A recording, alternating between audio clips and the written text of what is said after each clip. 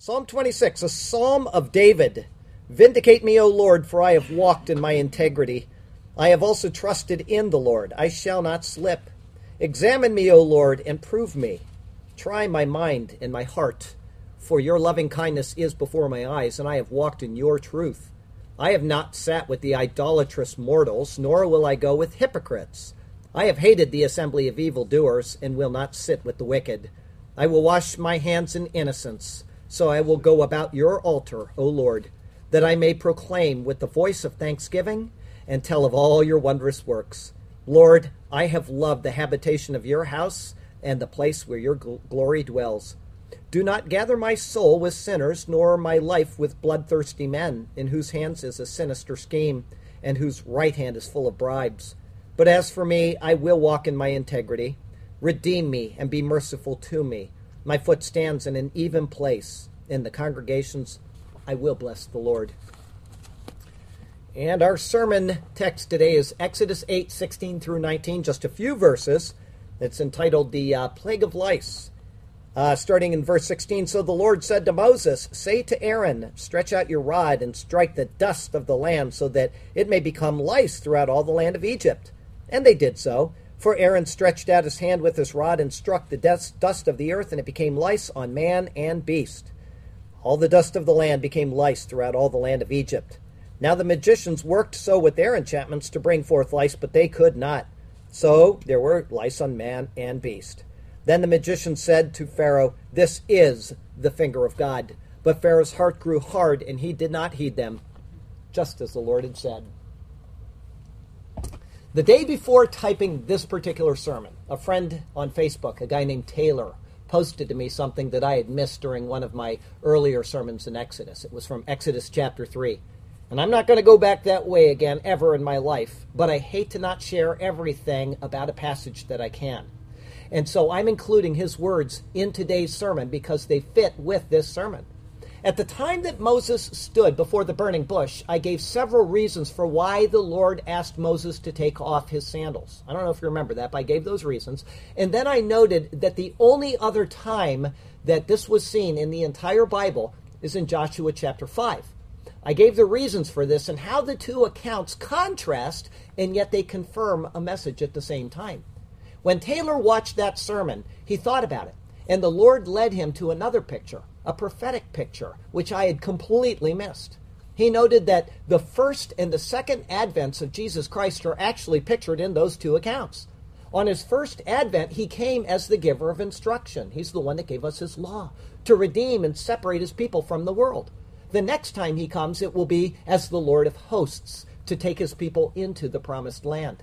And this is absolutely correct. Moses was the human giver of instruction and the redeemer of his people. Likewise, Joshua was the human commander of the armies of Israel who led the people into the promised land. And so these two accounts provide a prophetic picture of Christ's two advents. Now, I thought that was a great insight, and it also fits well with the ongoing theme of the plagues of Exodus. Each of the plagues is designed to build upon the next and to lead to the ultimate redemption of Israel. And when they're redeemed, they'll go to Sinai to receive their instruction. And eventually they will head for the land of promise. Now, we as Christians have been redeemed. We have also received our instruction in the pages of the Bible. Eventually, we're going to be brought into the land of promise. And until we get there, we should be learning all that we can about this precious book that he has given us. And so our text verse for today comes from Hebrews chapter 4. It's the 12th verse. For the word of God is living and powerful and sharper than any two-edged sword, piercing even to the division of soul and spirit and of joints and marrow, and is a discerner of the thoughts and intents of the heart. Well, what a true statement that is. Pharaoh has been given the word of God verbally several times. He's also seen the proofs of it realized in the plagues upon the land. And today, no word is going to be given to him in advance of the plague. But the plague will speak for itself, proving its divine source. But it will also become a source of hardening, not softening of Pharaoh's heart. I have to tell you, someone who can hear the word of the Lord, see it analyzed and reanalyzed and see something new come out of it every single day and still not have it change their heart is just asking for grief. I missed those prophetic pictures of Christ in Exodus and in Joshua, even though they are as evident as the nose on my face. But instead of hardening my heart, they make me want to believe the Lord even more. Pharaoh, on the other hand, like so many people in the world today, take just the opposite view. It's a view which can only lead to destruction. And before that time comes, I would hope that many would open their eyes and they would look to see the glory of the Lord revealed in this precious, superior word. Maybe somebody will today. And so let's head to that precious word once again, and may God speak to us through his word today. And may his glorious name ever be praised. Our first thought is, stretch out your rod, which is verse 16. Verse 16 says, So the Lord said to Moses, Say to Aaron, stretch out your rod.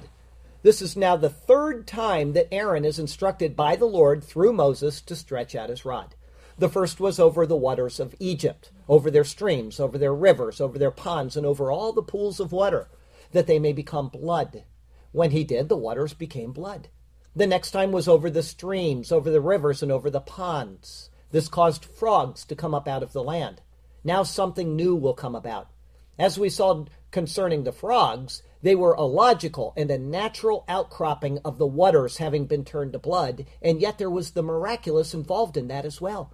This is especially so because the record shows that the frogs came when Aaron stretched out his rod, and they departed at the time that Pharaoh himself had designated when requested by Moses. And so even if the plagues were natural, there is still the supernatural involved. Only the Lord could so minutely direct the events such as these.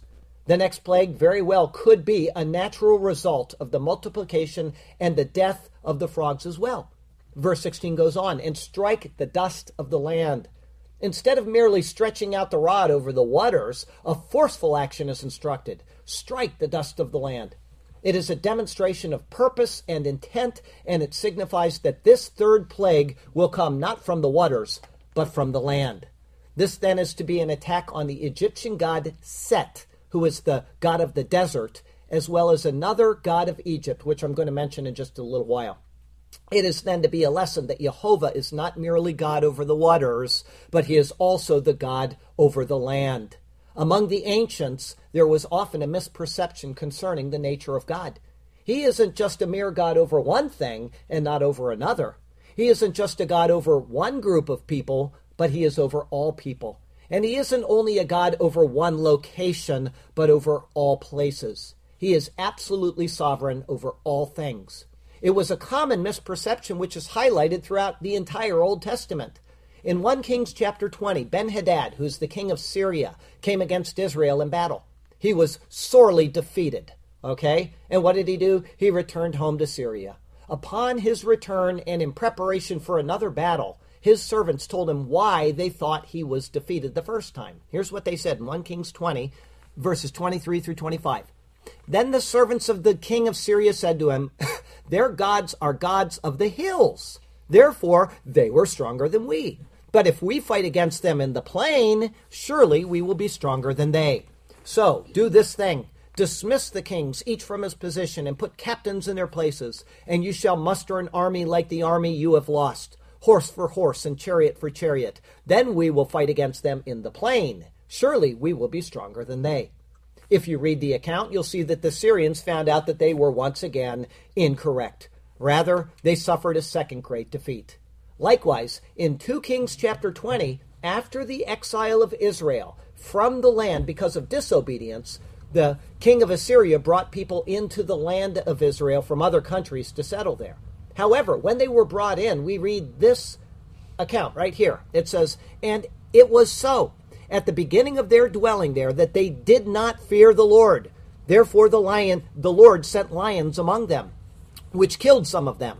So they spoke to the king of Assyria, saying, The nations whom you have removed and placed in the cities of Samaria do not know the rituals of the God of the land. Therefore he has sent lions against them. And indeed they are killing them because they do not know the rituals of the God of the land.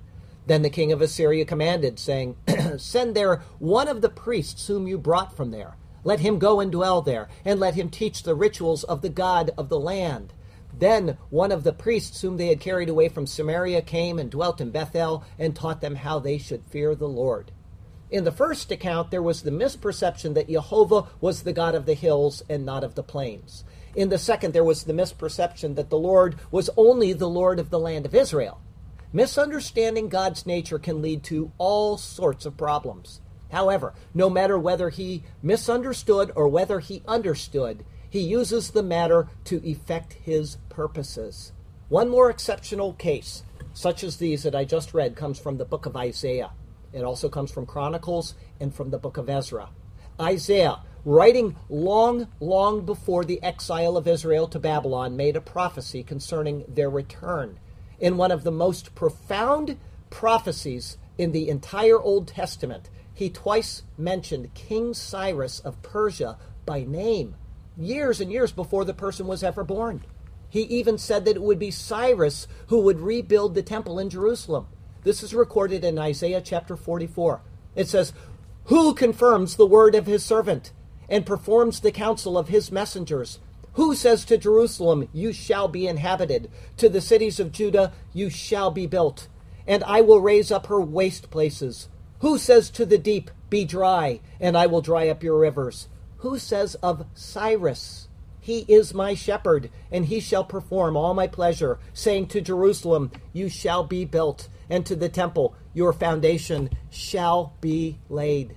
In the next chapter, he continues with his words concerning Cyrus, and he ends with this thought: "I have raised him up in righteousness, and I will direct all his ways. He shall build my city, and let my exiles go free, not for price nor reward, says the Lord of hosts." It's believed that Cyrus was informed of this prophecy, which bore his own name, and it was so moving to him that he agreed to its terms, thus fulfilling the prophecy about him because it was a prophecy about him. The words of fulfillment are so important in the Bible that they close out the book of 2 Chronicles, and they are repeated at the beginning of the book of Ezra. Here's what they say: "Now in the first year of Cyrus king of Persia, that the word of the Lord by the mouth of Jeremiah might be fulfilled, the Lord stirred up the spirit of Cyrus king of Persia, so that he made a proclamation throughout all of his kingdom, and put it in writing, saying, Thus says Cyrus king of Persia, all the kingdoms of the earth the Lord God of heaven has given me, and he has commanded me to build him a house at Jerusalem, which is in Judah. Who among you of all his people, who is among you of all of his people? May the Lord his God be with him, and let him go up."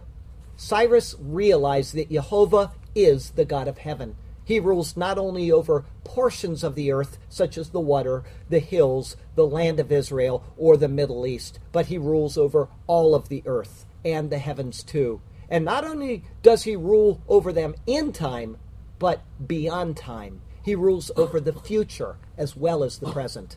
The prophecy which named him showed him these things. Unlike Cyrus, a different approach is taken towards Pharaoh. Now think of this. God could have named Pharaoh in advance by the mouth of Abraham, couldn't he have? Many years earlier. He could have explained what this Pharaoh should do. But a different course is taken in Egypt because a different outcome is needed. Every detail of history is being carefully guided for a specific outcome. In the case of Pharaoh, it is to harden his heart so that the mighty deeds of the Lord might be magnified. And these deeds aren't just given to show us how the Lord worked in the past, but how he's going to work again in the future during the tribulation period. Verse 16 goes on, "So that it may become lice throughout all of the land of Egypt." Now, as simple as these words seem, the one word which defines this plague is kinim.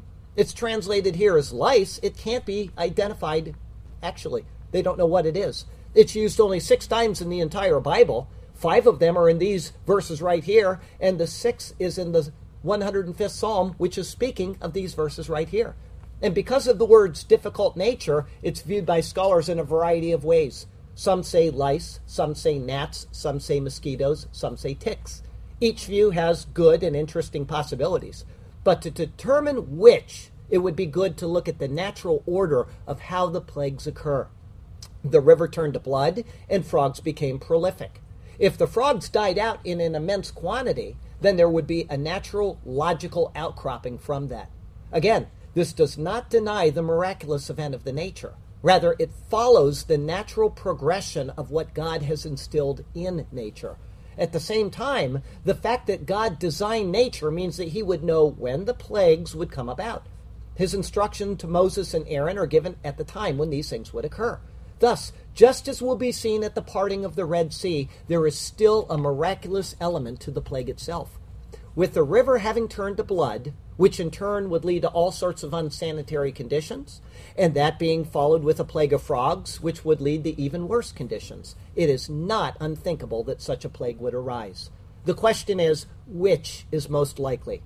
Although there's strong evidence for it being mosquitoes, it's known that they breed in water, not on land. Therefore, although some very, very great scholars over the years have chosen this, I would shy away from it. Aaron was told to strike the dust of the earth, not the waters. Adam Clarke gives a good argument for it being ticks, but he's a lone voice in that, and it doesn't seem like a natural outcropping of unsanitary conditions. Gnats, on the other hand, do result from that, and so they're a very good possibility. Unlike mosquitoes, their larvae are found on the land, particularly in moist soils, all right? After they mature, they begin to fly, and they've been noted to appear as clouds of dust as they fly. There's so many of them. Therefore, gnats are an acceptable possibility. But I do feel that there's one which is better. What seems most likely to me is that it is, in fact, lice, just as the New King James Version renders it. Lice are small, as if they were dust themselves. In fact, when you look at them on somebody's head, they almost appear like sand or dandruff on the scalp, at least until you see them moving around and making their little chewy motions. They're also very, very prolific. Adam Clarke notes this about lice. In the space of 12 days, a full-grown female lays 100 eggs, from which in the space of 6 days, about 50 males and as many females are produced. In 18 days, these young females are at their full growth, each of which may lay 100 eggs, which will all be hatched in 6 days more. Thus, in the course of 6 weeks, the parent female may see 5,000 of its own descendants. So mightily does this scourge of indolence and filthiness increase. Therefore, not only does their size appear as dust, but their numbers can as well. A large plague of lice would appear as though the very dust itself had come to life. The 17th century Bible scholar, a guy named Samuel Bochart, gives several convincing reasons for the plague to have been just this, lice. Here's what he says. 1, because those in question sprang from the dust of the earth and not from the waters. Okay, I've made that connection as well. 2, because they were on both men and cattle, which cannot be spoken of gnats. 3, because their name comes from the radix, kun, that's a Hebrew word, which signifies to make firm, fix, establish, which can never agree to gnats, flies, etc., which are ever changing in their place and are almost constantly on the wing. And 4, because kinna is the term by which the Talmudists express the louse. Okay, he's citing the Talmud, in other words, and he's saying that even the Jewish scholars agreed that this is probably lice. All right? His logic is certainly worthy of note, and it will seem to be borne out by the words of the coming 2 verses. Does God love me? This I want to know. Yes, he does. It's certain and true. But love is not all of who God is. There are things that he expects from me and you. There must be faith in him and what he has done in order for him to reward us with his love. He asks us to trust in the work of Jesus, his only begotten Son, in order for us to walk with him in the heavens above. If we refuse to receive this and instead harden our heart, should we expect him to overlook such a thing? His word teaches us such lessons, wisdom it does impart, and in following its words, happiness it will bring. Our second thought today, lice on man and beast. Think of that. Verse 17. Verse 17 begins with, and they did so. In obedience to the word of the Lord, and without any seeming hesitation or worry that the plague might not actually occur, they are noted as having followed through with the command. And unlike the previous 2 plagues, this one has occurred without any given warning. It can therefore be considered a direct judgment on Pharaoh for having hardened his heart after the plague of the frogs. As absolutely sure evidence that it was the Lord that directed the frogs, Pharaoh himself was given the honor of choosing the selected time of their demise. When it occurred, exactly as spoken, he should have humbled himself. But instead, when there was relief, he took the other path and further hardened his own heart. Thus, this plague is given without warning as a penalty for his arrogant, hard heart and for his failure to submit to the Lord as well. As was seen in an earlier sermon, I gave you some patterns that are in these plagues. The first 9 plagues are divided into 3 distinct groups. Advanced warnings are given in the first 2 plagues of each specific group, but when the 3rd plague comes, it is without any previous notice. That is the case with this plague, which is the 3rd. It will also be the case with the 6th plague, which is boils, and the 9th plague, which is darkness. Verse 17 goes on. For Aaron stretched out his hand with his rod and struck the dust of the earth. Again, it is noted that it is the dust of the earth which is struck. The specific details of this verse and the previous verse really seem to preclude the notion of mosquitoes. Further, we're told that after the plague of frogs, the frogs remained in the river. As this is so, there would have been plenty of natural predators to consume mosquito larvae. Although mosquitoes are considered at times horrendous along the Nile, they are waterborne insects, not landborne. Aaron is said to have struck the dust, and the result follows. Verse 17 going on, and it became lice on man and beast. As the Lord spoke, the plague occurs. Lice became so numerous that they literally covered man and beast. Having read numerous articles on lice for this particular sermon, it is evident that this is more than possible. There are various types of lice, and they are known to cover humans, clinging especially to any spot of hair on the body. They also will cover household pets and outdoor animals such as horses and goats and whatever other livestock they can cling to. They can carry diseases, and they can be a painful nuisance for any who are infected with them. What probably happened is that millions of frogs ate whatever predators lice have, and they upset the life cycle, allowing them to bloom in great numbers. This plague would have been most unwelcome to the Egyptian people. It would have been most unwelcome because they prided themselves on cleanliness. There's an ancient writer named Herodotus. He even notes that priests were wont to shave or to scrape their whole bodies every 3rd day, lest any lice should breed upon them. And my thought was they probably got that custom from this plague right here. After that time, they probably came to the habit of scraping themselves every 3rd day for all of their generations after that. To have these crawling all over them would be absolutely miserable. But it's not unlikely because of the immense lack of hygiene which would have resulted from the death of the frogs. Also, it is the wording of this particular verse in the Hebrew which seems to indicate lice rather than gnats. It says, Ba'adam ube behema, in man and in beast. The description is more readily identified with lice than it is with gnats. Lice, as I said, they cling and they chew on people. Gnats instead will come and they'll go and they'll only stop and nibble. But regardless of which it truly is, they came in numbers that were beyond imagination, and they covered both people and animals. Verse 17 goes on, all of the dust of the land became lice throughout all of the land of Egypt. The term kal afar haaretz, or all of the dust of the land, has to be taken as a form of hyperbole. Okay? This type of speech is more common than you'd think of in the Bible. Both testaments, and in many, many varying contexts, use the term all to indicate a vast number, but not specifically meaning literally all. When John the Baptist came, he baptized people for repentance. In the Gospel of Mark, we are told this, and it's noted in the hyperbolic form all. Here's what it says. John came baptizing in the wilderness and preaching a baptism of repentance for the remission of sins. Then all of the land of Judea and those from Jerusalem went out to him, and all were baptized by him in the Jordan River, confessing their sins.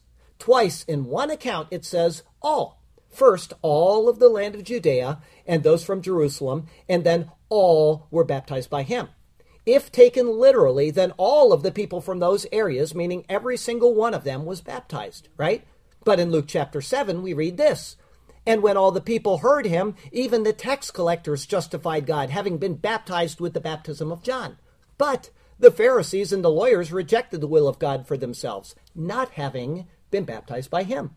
The Pharisees and the lawyers, though being inhabitants of Judea and Jerusalem, were not baptized.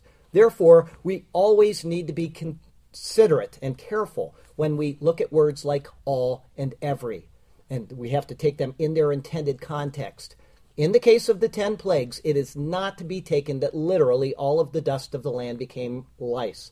Rather, it is the superlative way of noting the immensity of the plague. And there's a reason for this. The plague fell upon the earth, which itself was considered a deity. It was even considered the father of gods.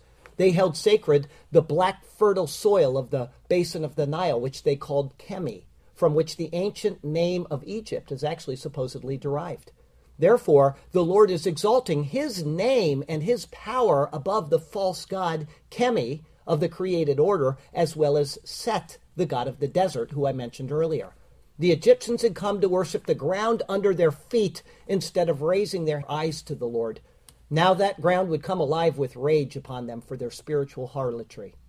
Again, as I've said, I personally believe that this plague is a natural outcropping of a logical sequence of events. It involves one plague leading to the next as nature unfolds in its normal way. And yet, there is still the note of the miraculous as well. Adam Clarke, based on the writing of an earlier scholar named Calmet, also discerned this process. Here's what he said. It may be observed that God never works a miracle when the end can be accomplished by merely natural means. And in the operation of divine providence, we always find that the greatest number of effects possible are accomplished by the fewest causes. This is an important consideration because Pharaoh could perceive this plague as being natural rather than supernatural. And the same will be true with the end plagues of the end times in the tribulation period. Though they have been predicted in advance by the Lord, they will probably come about by natural or by man-made occurrences, like a nuclear bomb leads to radiation. You have this plague. You have chemicals. You may have a meteorite. All of these are natural things, and so the people will be duped into believing it's not the Lord who's behind them, when he's told in the book that these plagues are coming. The miraculous is that God foresees the event and gives us advance notice of it, just as he did with Cyrus, king of Persia. Cyrus could have said, well, gee whiz, that's just 4 letters which could be speaking of anybody with a similar name as me. Instead, he heard the word and he believed the word. Faith comes by hearing, and hearing by the word of God. Many, like Pharaoh, also hear, and they refuse to accept the truth which is presented to them. In the end, such will suffer both regret and, unfortunately, torment. Once the dead frogs were gone and the stink faded away, we thought that things would again be pretty nice. But we sure thought wrong what we thought on that day. This is just disgusting. We're all covered in lice. We itch all over, and our animals are all covered too. Our beds are inundated with them as well. I guess shaving man and beast is what we have to do. We'll all look pretty silly for a spell. But that sure is better than being covered with lice. It will be great when every one of them dies. We won't be itchy and life will be so nice. Ugh, the only thing worse than lice would be a plague of flies. And guess what the next plague is, people? Our third thought today, the finger of God, verses 18 and 19. Verse 18 says, now the magicians so worked with their enchantments to bring forth lice, but they could not. The same expression is used here as was used in Exodus 7, verse 22, and did so the magicians. It doesn't mean that they were actually able to do so, but that they tried to do so. Saying something in a definite manner can mean to attempt to do this thing, as well as actually do it. In Matthew 7, verse 13, it says, enter by the narrow gate. Okay? But in Luke 13:24, the same words are rendered as strive to enter through the narrow gate. Jesus uses the definite term in Matthew to indicate that an attempt should be made. In the case of the Egyptians, they did so, but they could not. What it means is that they did what Aaron did, but they didn't achieve the same results as he did. And this is also more clearly explains the all of the previous verse, which said all of the dust of the land became lice. If all of it had, then they would have had no dust to try the same miracle. It's beyond credibility to think that they couldn't perform the sign because there was no dust for them to try. If that were the case, then the Bible wouldn't have noted them trying, right? One scholar, though, went so far, get this, is to say that they made dust by first taking moist earth, and they dried it out, and they pounded it until it was dust. Now, that's an immense amount of thought to insert into a verse which is plain on its surface. The superlative all is used even though it doesn't literally mean all, okay? Verse 18 continues, so there were lice on man and beast. There's more than not being able to reproduce the miracle. There's also the reality of the lice which did come forth. They covered both man and beast, and the magicians had absolutely no control over them. They could no more get rid of them than they could produce them. The plague had begun, and it would run its natural course without their ability to bring it to an end. Verse 19. Then the magician said to Pharaoh, "This is the finger of God." With their inability to reproduce the miracle, they realized that they have been outmatched. In the past, they could reproduce the event that the Lord had originated, right? Even if it was on a smaller level, and even if they couldn't end what he had begun. But now they can't even repeat the thing. The tricks up their sleeves have come to an end. They may have assumed to this point that Moses and Aaron were just exceptionally good magicians, but now they see that there is a difference in both magnitude and in accomplishment. And so they proclaimed to Pharaoh, Etzba Elohim He. Translators universally translate this in your Bible as the finger of God. But because these priests are polytheists, it doesn't mean that they have yet accepted the premise of just one God. Rather, they could be claiming that Jehovah is just merely a God rather than the God. This word here, Elohim, provides both. It can be either plural or singular. This God, Jehovah, who they have come to know, is not one of their gods, but to them he still may be just another of many gods. All they know at this point is that what they have seen has come from a force which is greater than what they can conjure up on their own. No matter what they're thinking, though, these priests, the use of the word finger is notable for a few reasons. So far, 2,500 years of human history have been recorded, and yes, I checked this because I looked at the word finger and I said, I don't think I've seen this yet in the Bible. It is. It's the very first time that the word finger is mentioned in the entire Bible. And even more, it's used in a metaphorical rather than a literal sense. To us, the idea of a finger is that it accomplishes something. It points to other things, and it indicates the source of power. The finger leads to the hand, which is used for swearing. Swearing implies an oath, and thus authority. It implies power, both to fend off and also to hold. The hand leads to the arm, which indicates strength. Strength to destroy, and strength to save. All of this, and much more, is seen in the Bible concerning these body parts. The priests here acknowledge that the source of what has occurred is from another realm, which is represented by the finger. This concept is going to be seen again in both testaments of the Bible, ascribing the sovereign and omnipotent power of God to the work of his fingers. In Psalm 8, we read this, "When I consider your heavens, the work of your fingers, the moon and the stars which you have ordained." And then in Luke 11, verses 19 and 20, we find these words of Jesus. He says, "If I cast out demons by Beelzebub, by whom do your sons cast them out? Therefore they will be your judges. But if I cast out demons with the finger of God, surely the kingdom of God has come upon you." When the Ten Commandments were written, it was with the finger of God. And when the leaders of Israel were about to stone a woman for adultery in the New Testament, it was the finger of the Lord writing in the sand which withheld their intent for her demise, right? The power of the finger is not to be underestimated, especially the finger of God. But for some, there is a lack of understanding the full implication of the work which is wrought by that awesome appendage of Jehovah. The finger of the Lord is attached to a very strong hand, and that in turn is attached to an outstretched arm, ready to work even greater miracles in the midst of Egypt. Pharaoh just doesn't realize it yet, as we see as verse 19 continues. But Pharaoh's heart grew hard, and he did not heed them. The words of his magicians do not reflect the certainty of one God. There is no definite article in front of the word God, and there is no other descriptor attached to him other than that the deed was by Elohim's finger. Pharaoh has already seen two supposed demonstrations of the ability to replicate God's miracles, right? Just because one attempt has failed is not enough to convince him that he is superior in all ways. Rather, for all Pharaoh knows, he may be inferior in other ways, and so he's willing to challenge this. For him, it has probably been a very uncomfortable plague, but not a plague of sufficient magnitude to cause him the loss of an entire group of people who are under his authority. The Lord has successfully worked in the life of Pharaoh in a way which has caused him to harden his heart to the things of God. And we know this is so because of the final words of today, which say, just as the Lord had said. Ka'asher diber Yehovah, as spoke the Lord. These words, along with the ones just before them, are an exact repeat of Exodus 7, verse 13, which said, "But Pharaoh's heart grew hard, and he did not heed them, just as the Lord had said."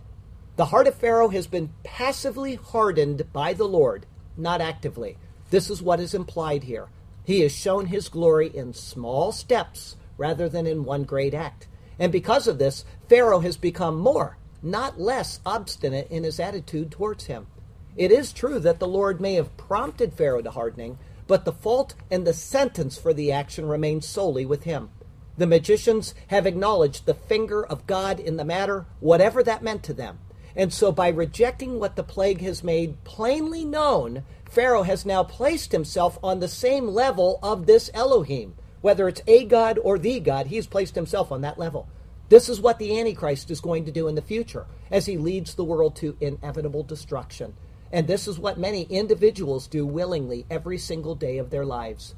God has made himself known to his creature through his creation, but we suppress that truth in the unrighteousness of our minds.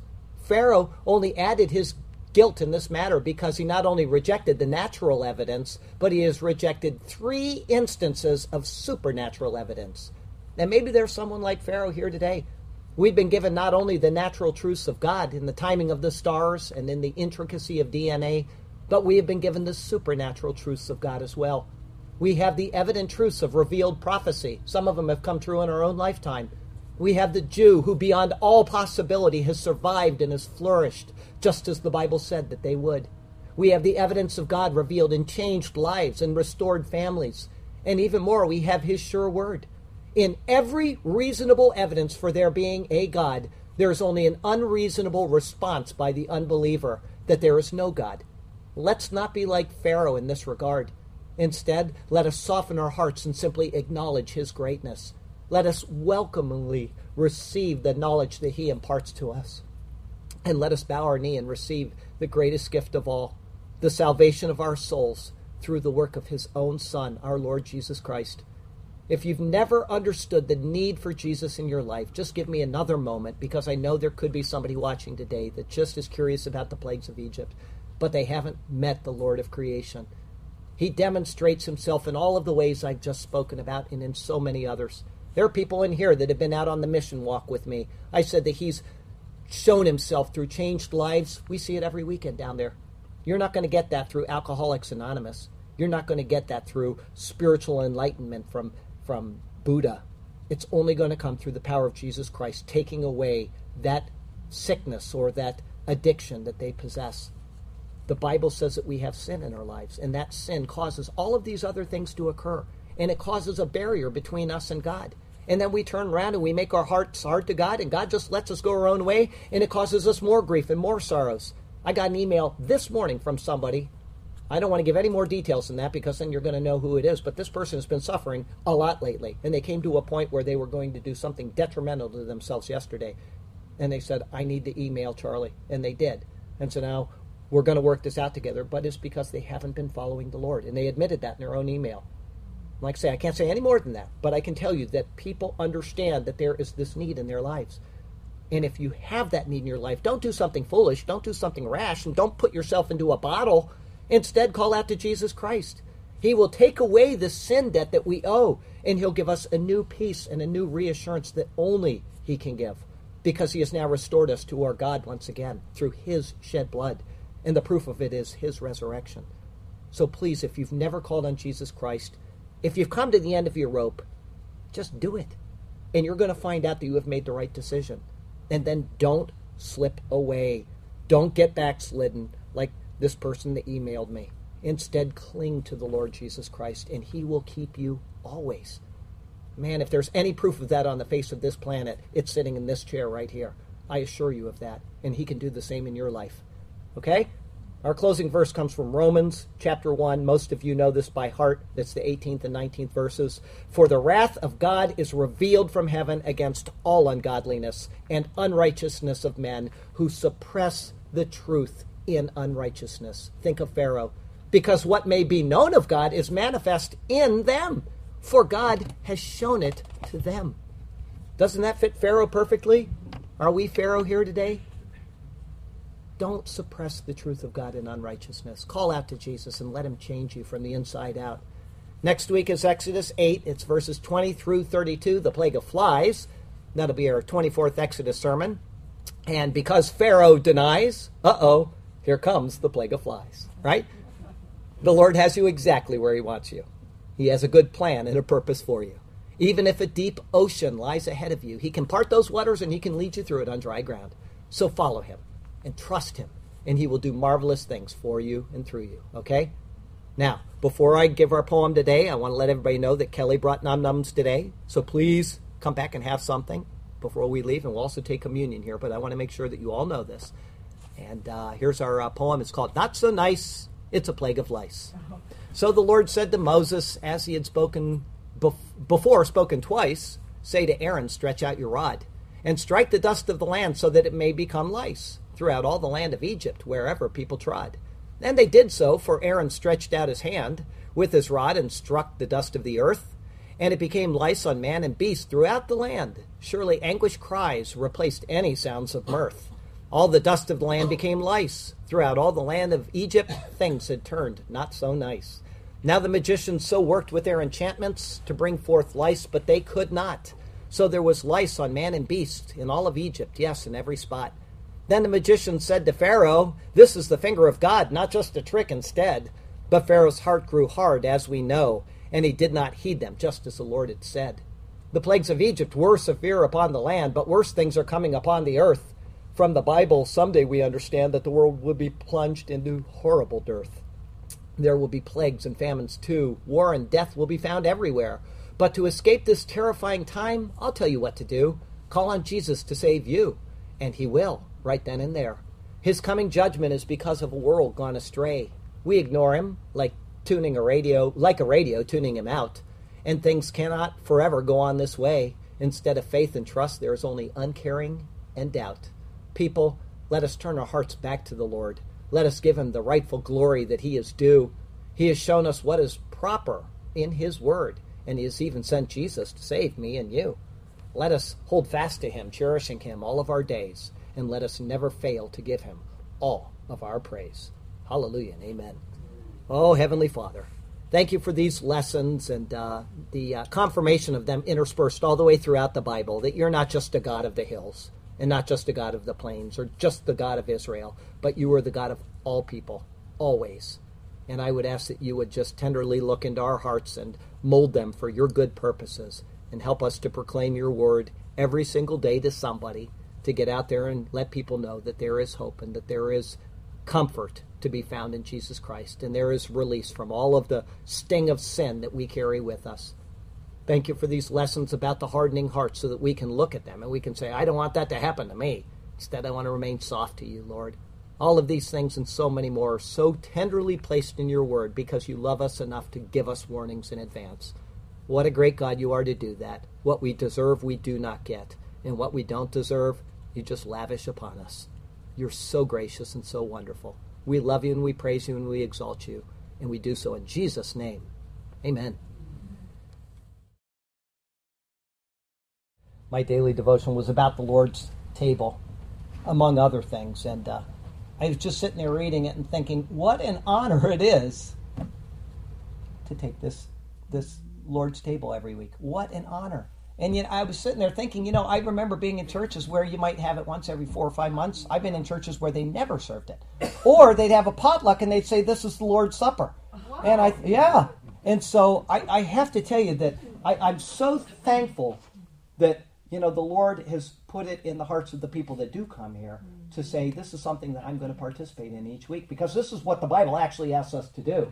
And I was so edified reading that this morning because, I don't know why, it just really touched me. So anyway, here we are, and we're about to take the Lord's Supper. And we do get the instructions directly from the Bible. It's because it's something that the Lord asks us to do. He said it specifically on the night before he was crucified. And then, probably through Luke, Paul was told this, and then Paul wrote his words, or they may have talked about it together, and Paul may have gotten some specific directions from the Lord. But either way, it comes about from the hand of Paul in 1 Corinthians chapter 11. And there it says these words. Sorry about that. Make sure I take that off and put this on. It says, for I received from the Lord that which I also delivered to you, that the Lord Jesus, on the same night in which he was betrayed, he took bread, and he gave thanks over it. He would have said these words, Baruch atah Adonai Eloheinu, melech haolam, hamotzi lechem min haaretz. Blessed art thou, O Lord our God, King of the universe, who brings forth bread from the earth. And he broke it, and he said, take and eat. This is my body, which is broken for you. Do this in remembrance of me.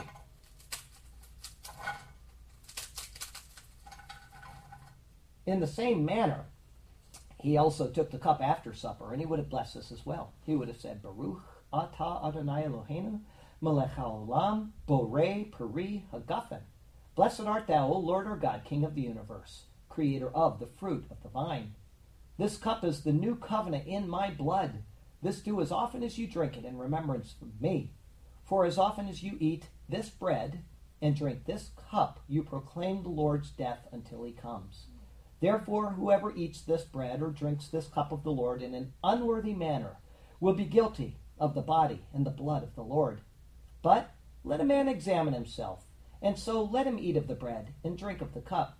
For he who eats and drinks in an unworthy manner eats and drinks judgment to himself, not discerning the Lord's body.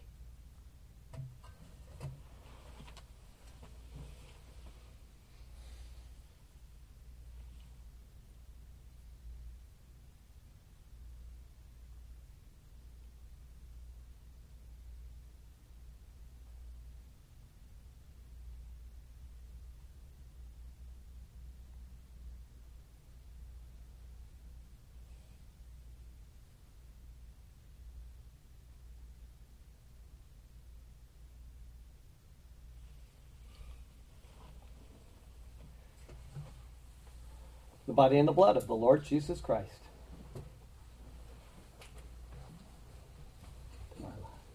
The body and the blood of the Lord Jesus Christ. The body and the blood of the Lord Jesus Christ.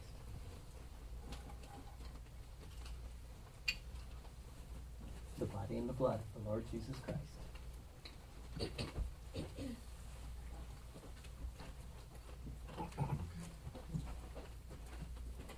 The body and the blood of the Lord Jesus Christ.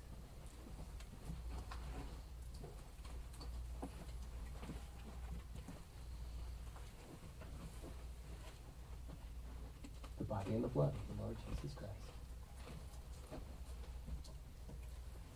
The body and the blood of the Lord Jesus Christ. The body and the blood of the Lord Jesus Christ.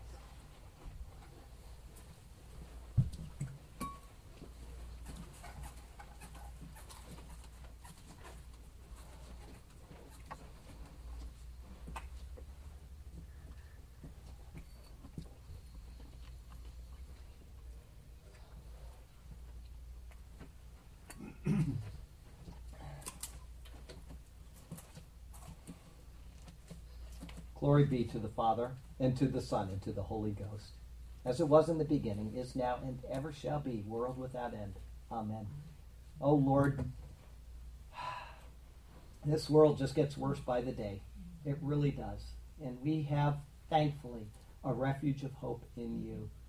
This building may be destroyed someday. Christians may be persecuted to almost the last one of us. But there will be faithful people, even to the end, which will say, blessed is he who comes in the name of the Lord.